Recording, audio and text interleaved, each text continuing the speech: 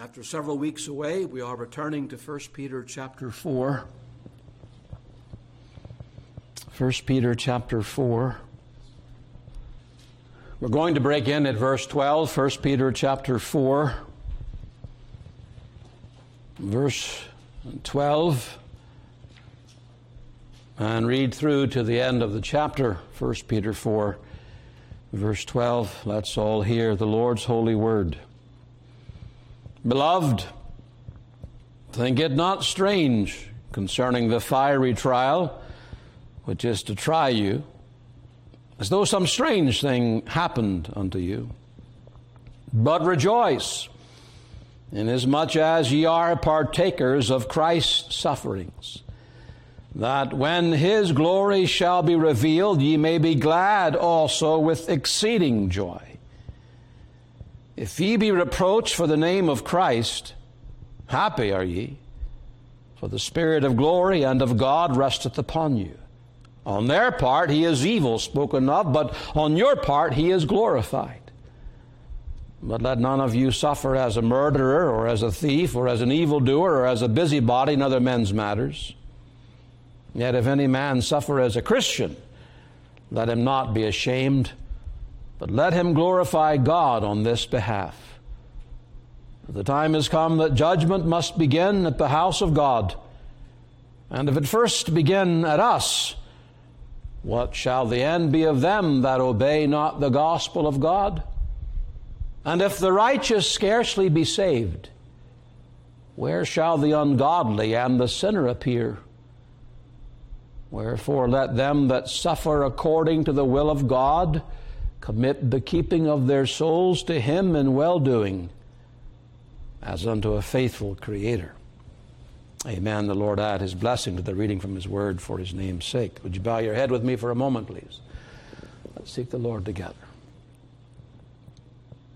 Father in heaven, in Christ's name, we ask for the windows of heaven to be opened, and simultaneously for our hearts and eyes and ears to be opened, that we might be enabled to receive that blessing. Fill thy servant with the Holy Ghost. Control his every feeling, his every thought, every word that comes from his mouth. May those who hear be not only hearers, but doers of thy word. Use thy truth now to sanctify us, to do more of that transforming work into the image of thy well-beloved Son, a transformation that we all readily confess that we need. In Jesus' name we pray. Amen and amen. The last time we looked into this passage, chapter 4, at the end of June, we found that Peter has been giving to these believers a Christian directory. Not a directory of names that you would find in a phone book, for example, but a directory that consists of directions that Peter is giving to Christians who are suffering, especially Christians who are suffering for their faith. This was the age when Nero ruled the Roman Empire, and from that position sought to exterminate Christianity completely, and exterminated it with some of the cruelest inventions known to man. But Nero failed, as did every Roman emperor who attempted the same thing that came after him. They failed. And that will be the way it will be until the King of Kings returns to bring a final end to all of the attacks and the suffering of his people. What a day that will be. But until that day comes, Christ's church is going to face days and times and seasons of suffering. This is what Peter's writing about. This is what he's on to in this portion. How are the Lord's people to respond to it all? What's the Christian response to suffering, to the fiery trial, to persecution by the enemies of God? What's the right attitude during those desperate times when your faith in Christ is put into a crucible and the flames become very intense? What truths do Christians need to know, and I mean know them well, that will strengthen them and encourage them and comfort them in those times? There are 4 directions that Peter gives to believers who are in the midst of suffering and suffering for their faith. We only looked at his first direction when last we met, and that was very simple. Peter said, number 1, expect it. Expect this suffering. Expect these fiery trials. Having the right attitude, the biblical attitude toward suffering is critical. Absolutely critical. Remember that the great battle in all of these things takes place in our mind. So it's vital that we make sure that we have and hold on to the perspective that God has, and that perspective we get from His Word. How does God look at it all? Now, we're never going to be God, so we're not going to see things just exactly as God sees them, but what God has revealed to us in His Word is how He views our suffering, how He views us in the fiery trial. And what we need to do is to know, well, what is that response? How do we need to act and behave in light of God's view of the whole situation? So Peter tells them that their attitude with regard to the suffering must be one of expectation. So, verse 12, beloved, think it not strange concerning the fiery trial which is to try you, as though some strange thing happened unto you. The short version of that statement is, don't be surprised, but expect it. Anticipate it. That's the right attitude. To be shocked, blown away, caught off guard is not the attitude commended by the Holy Spirit in this passage. Peter's telling them you shouldn't be shocked by this. It shouldn't just make your world fall apart as if everything is crashing in and you are looking. Well, no, you should be looking for it. Expect it. Every Christian's faith is going to be tested by fiery trials. Whether or not the fiery trial comes as a result of persecution for being a Christian or it comes for some other reason, the fact remains our faith in God and our faith in His Word is going to be tested, and it's God doing the testing. It wasn't really Nero. It was God doing the testing. Nero and his hatred for Christianity was but a vehicle that God was going to use to bring His people into the fiery trial and to the crucible, to refine them, to grow them, mature them. He was secondary.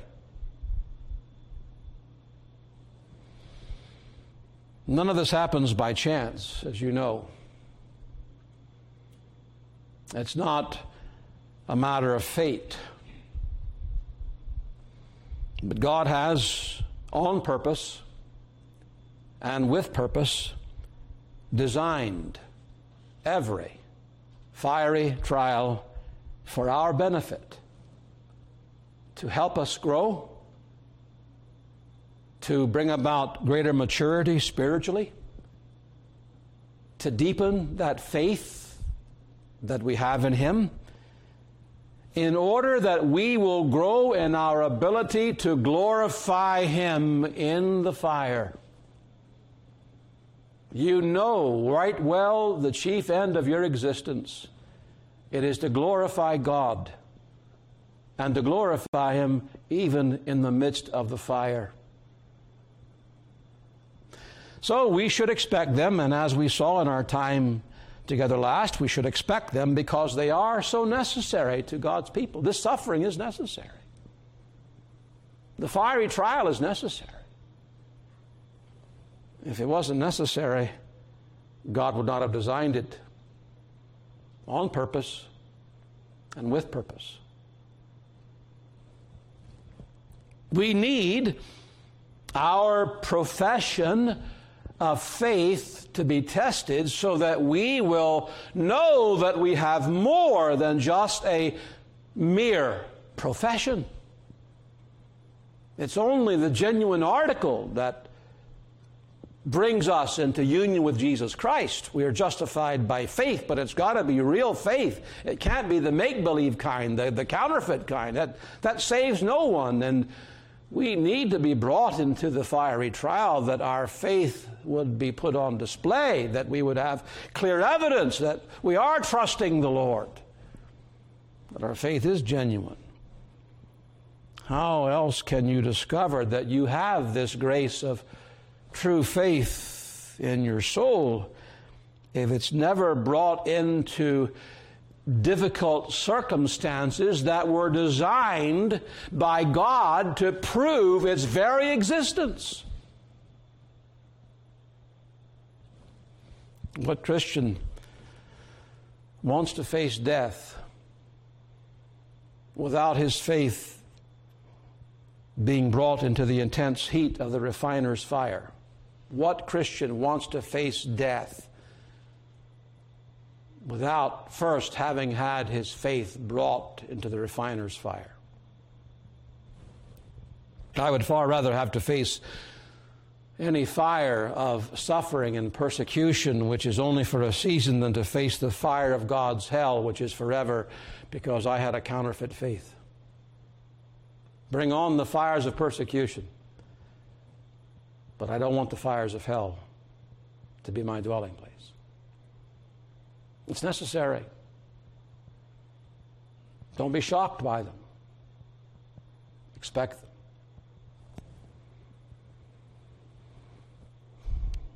We need this not only because it's through this suffering, this testing, this fiery trial that our faith is proved to be genuine, but it's also the way that we should expect, because this is one of God's methods of purifying the church, purifying your life and mine. That's what the fire does, you know. As it is tested in the furnace, as this faith is called upon in the adversities of life, as it is exercised, it grows. As it is exercised, it deepens. When it's not exercised, when you walk by sight, and you're living upon what you see and what you think and your own understanding, then I know what's happening to your faith. It's in decline. But the Lord is determined that your faith is going to grow. That's all part of the sanctification process. And so He is going to bring you and bring me into circumstances in life where we are going to be compelled to, we've got to trust Him. He'll take away every prop, where all you will have left is the Lord. And your entire dependence will be upon Him. No one else can help you. That's how He grows your faith. That's how He purifies. You see, when the faith grows, every other grace grows along with it. The just shall live not by love, or the just shall not live by humility. The just shall not live by any other the fruit of the Spirit, but they do live by faith. And all those graces grow as faith grows. Just unbelief is a killer to spiritual growth. It's a killer. Contrariwise, as faith grows, so does love, and so does joy, and so does peace, and so does long-suffering, and goodness, and meekness, and tenderness, and brotherly kindness. It all just grows as a result of faith growing. So we should expect the fiery trial. We should expect to suffer for our faith in Christ, whether at the hands of Satan or of Satan's kingdom, the world. But there's a second direction Peter gives to the church when she faces this fiery trial of suffering. Not only are Christians to expect them, but secondly, when it comes, they are to rejoice in them. Now, that's a different level now. Expecting them is one thing.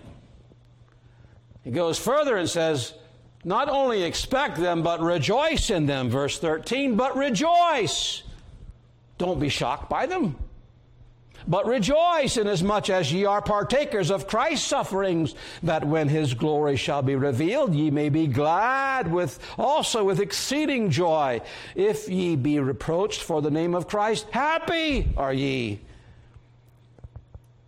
I could have given this point another name that says the same thing from a different angle.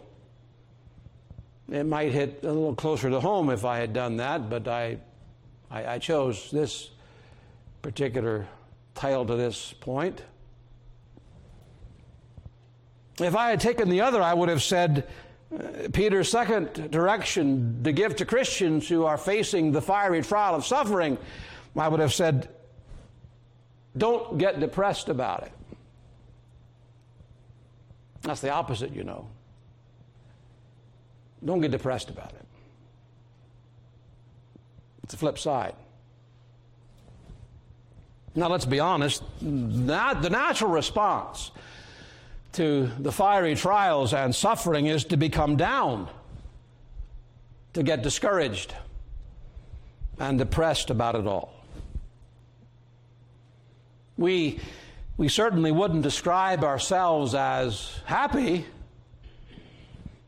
and the last thing we feel capable of doing is rejoicing at those times if we are looking at our circumstances with a mindset, with an attitude that is unbiblical, that is unchristian, and that is unbelieving. If that's the attitude, if that's the mindset, then we are not going to understand this direction. Rejoice when the fiery trial comes, when you're in the midst of the furnace. Rejoice.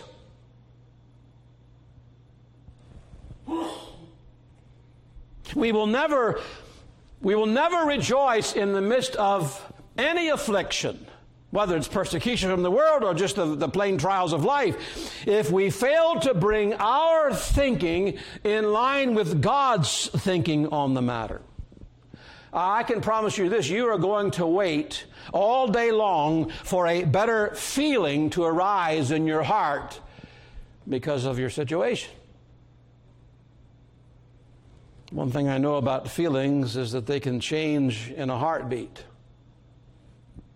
Just because I feel good right now about my situation doesn't mean I'm going to feel real good 5 minutes from now about my situation, because my feelings can change that quickly. So can yours. You can hope and pray that your trial will go away, that God will simply make the trouble disappear, and He'll just fix things for you. But did the Lord do that for so many of these Christians that were suffering under Nero? Did the Lord do that? No. He didn't shut the lion's mouth with thousands of them like He did with Daniel. He didn't send an angel to deliver them from the boiling vats of oil that Nero would slowly dip them into. He didn't. I am sure they would have loved for their circumstances to have immediately changed as a result of prayer and trust, but God didn't do that.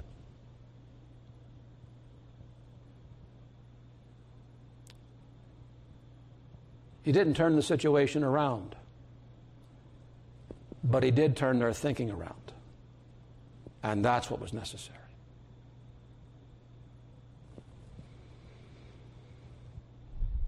They were suffering. We saw that back in chapter 1. They were in heaviness through manifold temptations. That word indicates they were heavy with sorrow. And what counsel in that set of circumstances does the Holy Spirit give to His people? Here's the counsel. Number 1, expect it. Number 2, rejoice.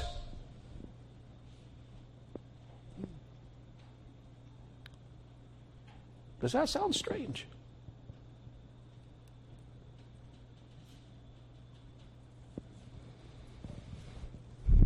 Don't be discouraged.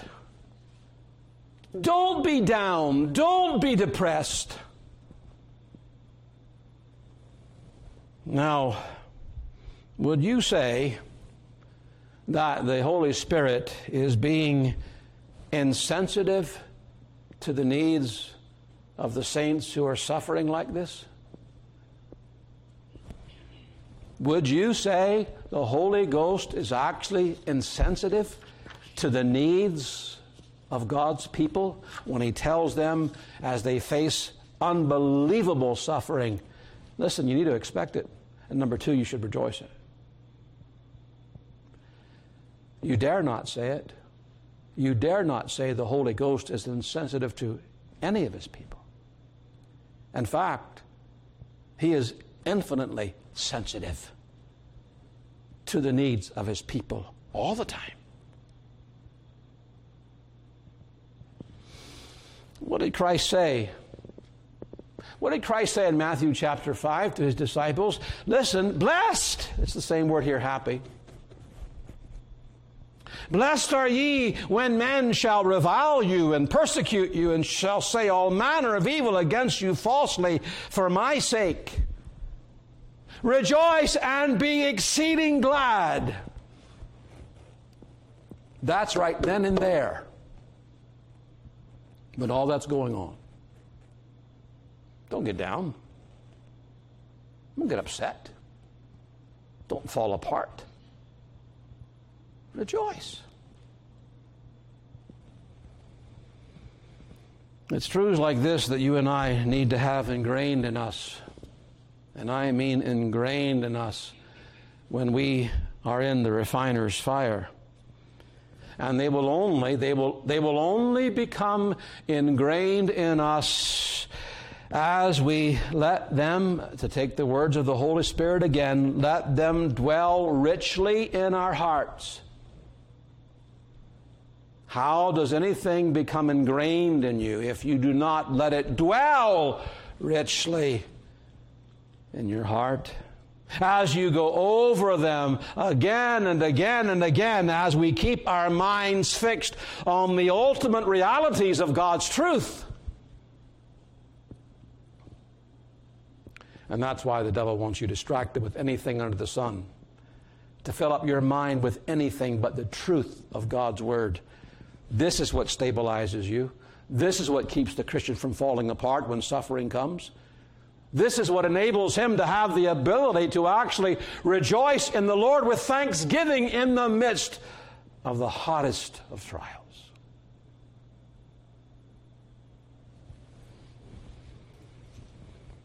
I'm convinced that that is exactly what was going on in David's own mind and soul in Psalm 42, when he said to himself, "Why art thou cast down, O my soul?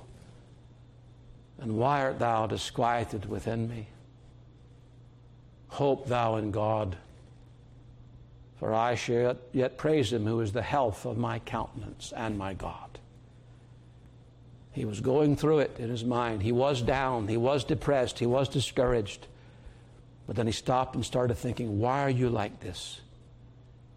You've no reason to be like this. You've no ground to be like this. You've no ground for feeling this way. You hope in God. You go back to those truths that you know about the Lord and about your situation, about yourself as one of God's people, and then everything is fine. Oh, I didn't say the circumstances changes because they went down in the oil and they were burned at the stake and they were fed to the lions.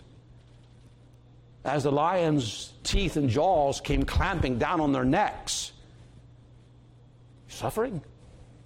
The family watching that? Huh? The children watching that? Rejoice. That's reality.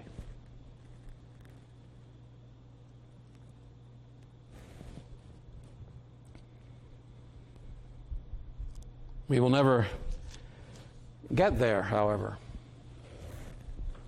if we allow whatever heartache caused by the trial to take us down the path of depression and despair. We need a directory. We need directions. God tells us, here's what you do. Here's what you do. The only way you and I will ever be able to rise above the natural response to suffering and the fiery trial is by remembering what God has said about it all. Remembering what God has said. And what does he say here after telling these suffering saints to rejoice? Why should they? Why should we? There are two reasons. First, because we are sharing in the sufferings of Christ. Rejoice because you are sharing in the sufferings of Christ. Verse 13, but rejoice inasmuch as ye are partakers of Christ's suffering. Partakers, you would think it's a noun by how it was translated, but it's not a noun, it's a verb. It means to come into communion with, to fellowship with, to be made a partner or one who shares in something with someone else. Partaking of, sharing with, communing, fellowshipping with. Peter tells these Christians who really are suffering greatly that they are sharing in Christ's sufferings and should rejoice because of that fact right there. In what way do believers actually share or partner with Christ in his sufferings? Well, the fact is what they were going through at this particular time, they were sharing in the same kind of sufferings that Christ endured. By that I mean that, like Christ, these believers were suffering at the hands of the enemies of God for doing right, not for doing wrong, just like Jesus Christ did. Like Christ, they suffered because they spoke the truth. And they lived the truth in a world that believed a lie and that lived a lie. That's why they were suffering. If they had just gone along with what the world was saying and there was nothing but a bunch of lies, if they would just go along with that, it wouldn't be any problem. But they wouldn't go along with it. Their whole life declared that the world is a big fat liar, that Satan is a liar, and we cannot and we will not follow that lie. That got them into trouble. Peter says that being able to share in Christ's sufferings like that, it's a great privilege. Something to rejoice over. Is that how we think? Isn't that the very attitude that Paul had toward all of his sufferings that he endured for his faith in Christ? Listen to the apostle in Galatians chapter 6, verse 7. Here's what genuine, honest-to-goodness human being, through severe suffering, trials, persecution. Here's what he said. From henceforth, let no man trouble me, for I bear in my body the marks of the Lord Jesus. As you may recall from the few explanations I've given in the evening reading of going through Galatians, you will know that false teachers came into the Galatian churches and were spreading lies. They were preaching a false gospel. And the believers in those churches were falling for it. And those false teachers were calling Paul's whole ministry into question, saying that he was a false prophet. Well, at the very end of Galatians now, we're talking about one verse away from the last verse, Galatians 6:17. At the very end, he says, he's written his defense of the gospel, particularly that justification is by faith alone without works. He says, from henceforth, from this point on, this is settled. Let no man trouble me. For I bear in my body the marks of the Lord Jesus. That's a comment that's especially in defense of his own ministry, of his own life as a servant of Christ. Marks. I bear in my body the marks. The Greek word, you know it. Direct translation, stigma. There's the word. It was used in Paul's day to denote the marks or the brands which were cut or burned into the bodies of slaves to identify who their master was, or even to Roman soldiers to identify their leading general. Paul was obviously referring to the scars he had received at the hands of his persecutors many a time. I can't begin to imagine what his back looked like. Beaten with rods thrice, whipped, stoned, to the point where they thought he was dead, so that had to be pretty severe.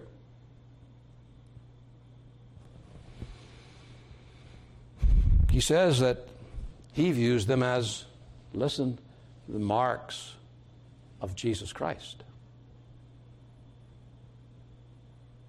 Did you catch that? These marks, they're the marks of Jesus Christ.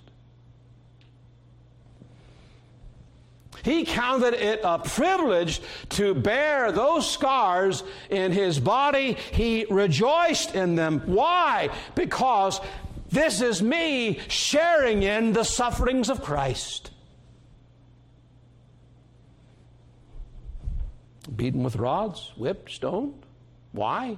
All because of Christ. It was always for Christ's sake. For the Lord. The world hates Christ because Satan hates Christ. But he's gone now. He ascended into heaven.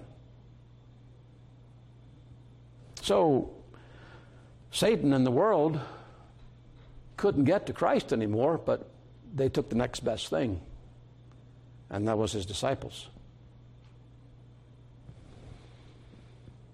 Paul is saying in essence, when he says these are the marks, these are the scars of Jesus Christ, Paul is in essence saying they couldn't strike Christ, so they struck me. I bear in my body the marks that would have been given to Jesus Christ had he been here. They are my badge of honor. It's a privilege. I mean, brothers, can we get our heads around that attitude? I count them a privilege to bear.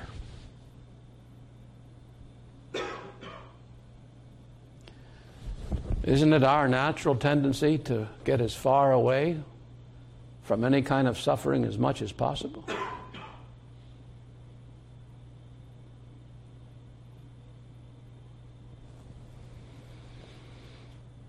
In that well-known portion in Philippians chapter 3, he says, I have suffered the loss of all things. I bear in my body the marks. I have suffered the loss of all things and do count them but dung, that I may win Christ, that I might know Him, and the fellowship, there's our word, the fellowship, the sharing in His sufferings. We want everything easy peasy. We always want the smooth sailing. No hiccups in our day. If there's just something a little that just gets off, how annoyed we become. For silly little things. I can't imagine what it would be like to be stoned. I can't imagine what it would be like to be beaten with those rods, where the back is flayed. I can't imagine. Paul says, I rejoice in them. I want this. I want to know Him, and I want to know the fellowship of His sufferings. That certainly gives a different perspective on suffering than you normally find.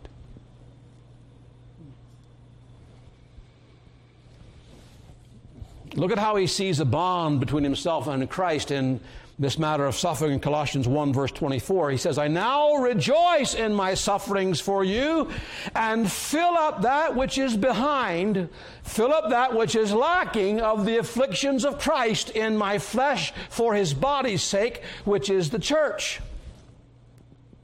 He's not talking about as if there was some lack in what Christ suffered. There was no lack in what Jesus suffered, because when He said finished, that's it. There's nothing to fill up there. He was simply saying, there is an appointed lot for me. God has appointed me a measure of suffering in this life, and it's not filled up yet. Not there yet. But it's being filled, and I'm rejoicing in it.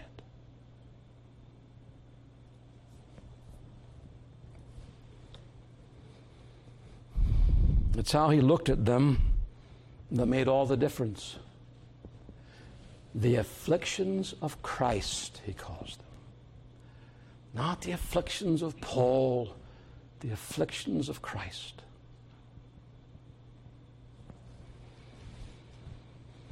Paul knew all along that what they were really aiming at when they came at him with whatever it was they came at him with, they were really aiming at Christ. It was Christ in him. And he was eager to take those blows for Christ. Why? It's all because Jesus took the blows for him.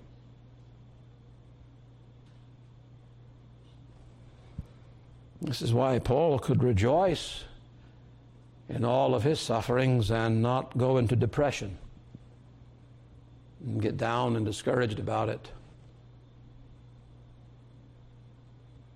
and saying, woe is me, I'm just going to quit and give up. That was his attitude.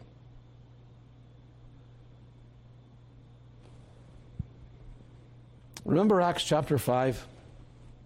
In Acts 5, the apostles were brought before the Sanhedrin for healing and for preaching in the name of Jesus in the temple. After they had been upbraided, the Sanhedrin let them go, but not before the apostles, it says, were beaten. The word means to flay, to skin, to thrash. It was a severe beating that they got, those apostles. Now, let's just for a moment try, with the help of the imagination, to put ourselves in their place. We've been brought before this august body of the Sanhedrin. They've made their charges. Don't ever preach in the name of Jesus again. and you're beat to a pulp, how would you walk out? Afraid? Down? Defeated? And they departed from the presence of the council, rejoicing that they were counted worthy to suffer shame for his name. Their back's all bloody, and they're happy. Because we were counted worthy to suffer shame. We have been dignified by this indignity. We have been honored today by the dishonor they showed us, because it was a shameful thing to be beat. That was their mindset. Surely this is but another aspect of looking unto Jesus to fulfill this direction, to rejoice. How do you do this without looking unto Jesus? That's what they were doing all the time. It's got to be more than a mantra that we put on our wall, a verse that we memorize. What good is it if we don't actually look unto Jesus?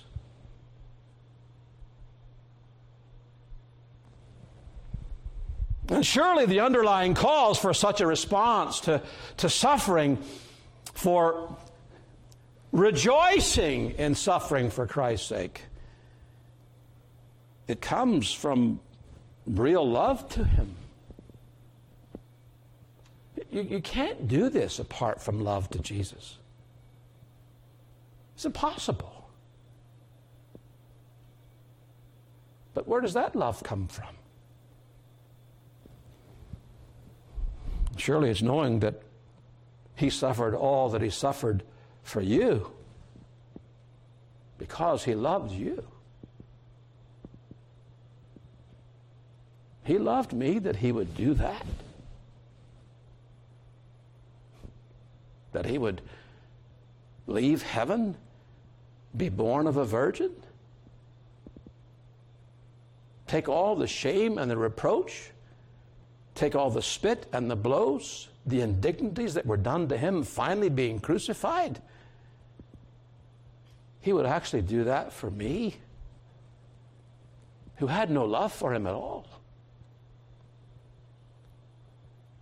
While we were yet sinners, Christ died for us. Surely I can suffer for Him.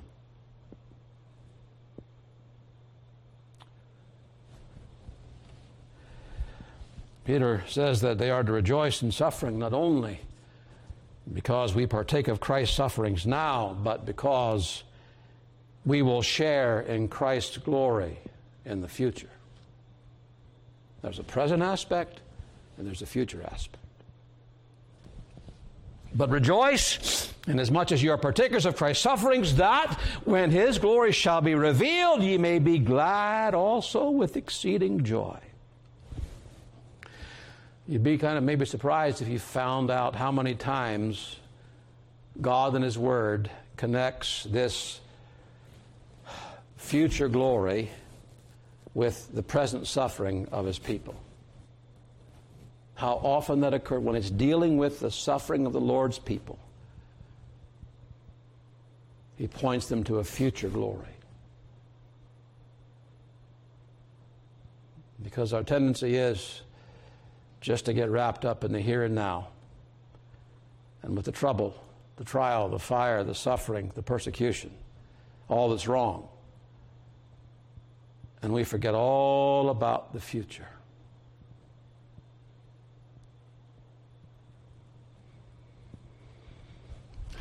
It's about looking away from yourself, not focusing your eyes and your mind on the fire, but looking away to Christ. Yes, that's true, looking away to Jesus, but especially to the future glory that believers will share with Christ in eternity.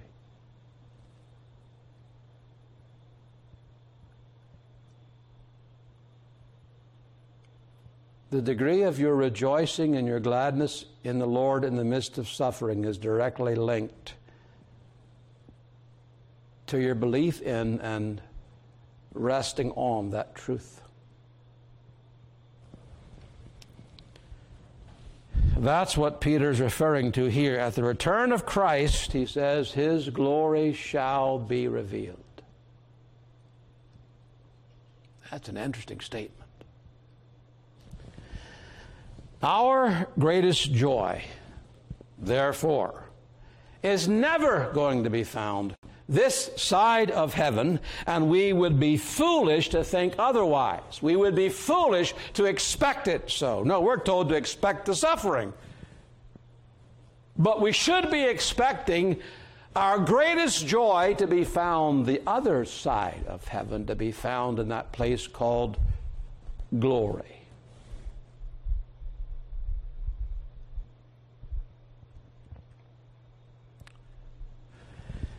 Remember Christ's prayer in John 17. Father, before going to Calvary, Father, I decree. It's not I want. That's not the word used. I wish, I hope for. I decree. I will also, that they also whom thou hast given me be with me where I am, that they may behold my glory. This is part of the decree. We're going to behold His glory.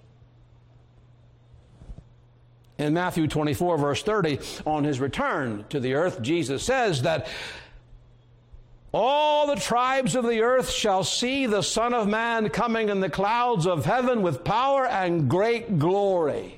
What a revelation that will be when Jesus Christ returns in power and great glory.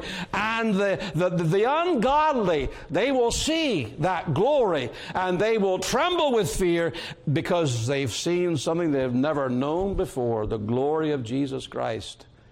Yes. And they'll call upon the mountains to cover them, to hide them from the glory of the Lord. But that will not be the response of His elect. That the angels will gather from the four corners of the earth. They'll rejoice as they see the Lamb return, not in humiliation, but in power and glory. But even that's not the end. There will be a greater revelation of Christ's glory. We all get to heaven. Our eyes will be opened in a way they've never been opened before. We will see just why Jesus Christ is all the glory of Emmanuel's land. We sing it. But let's be honest, we really don't grasp it.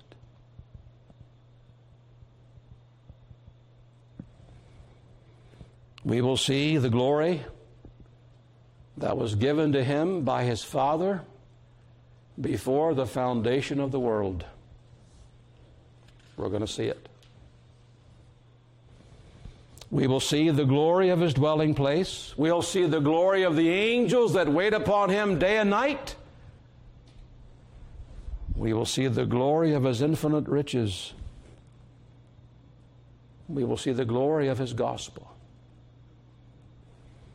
And then we will hear Him say to us, His people, who are at His right hand, "Come, ye blessed of my Father, inherit the kingdom prepared for you from the foundation of the world."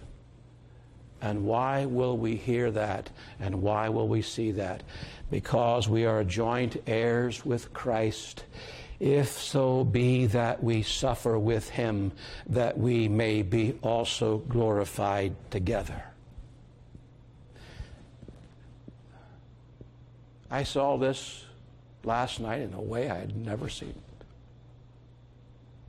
Okay, glorified together with Christ. Fine. Do you know what that means? There's a glory that Christ will not know until He has redeemed every one of His people and brought them to heaven, and then they will be glorified together. That day is coming, but it's not here. That, to me, is an astounding thing.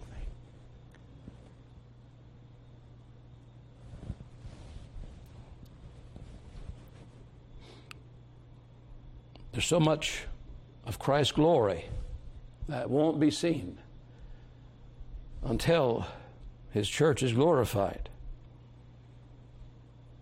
And we'll share in it. We're partakers. We're inheritors.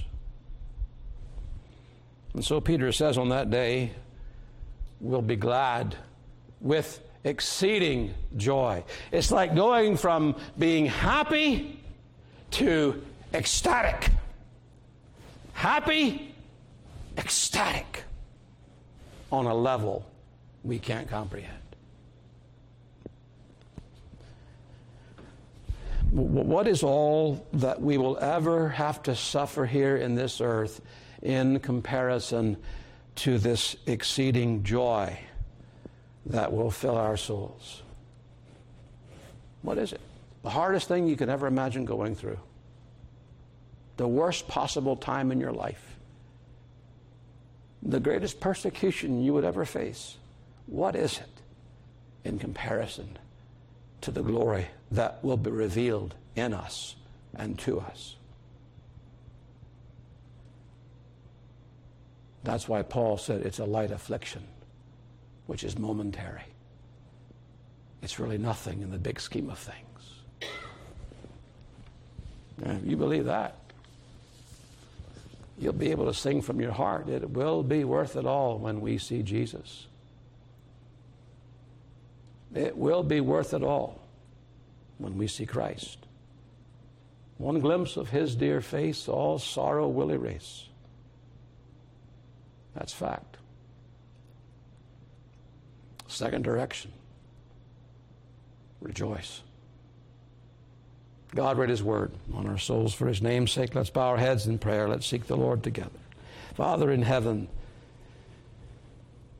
our minds are overwhelmed. We would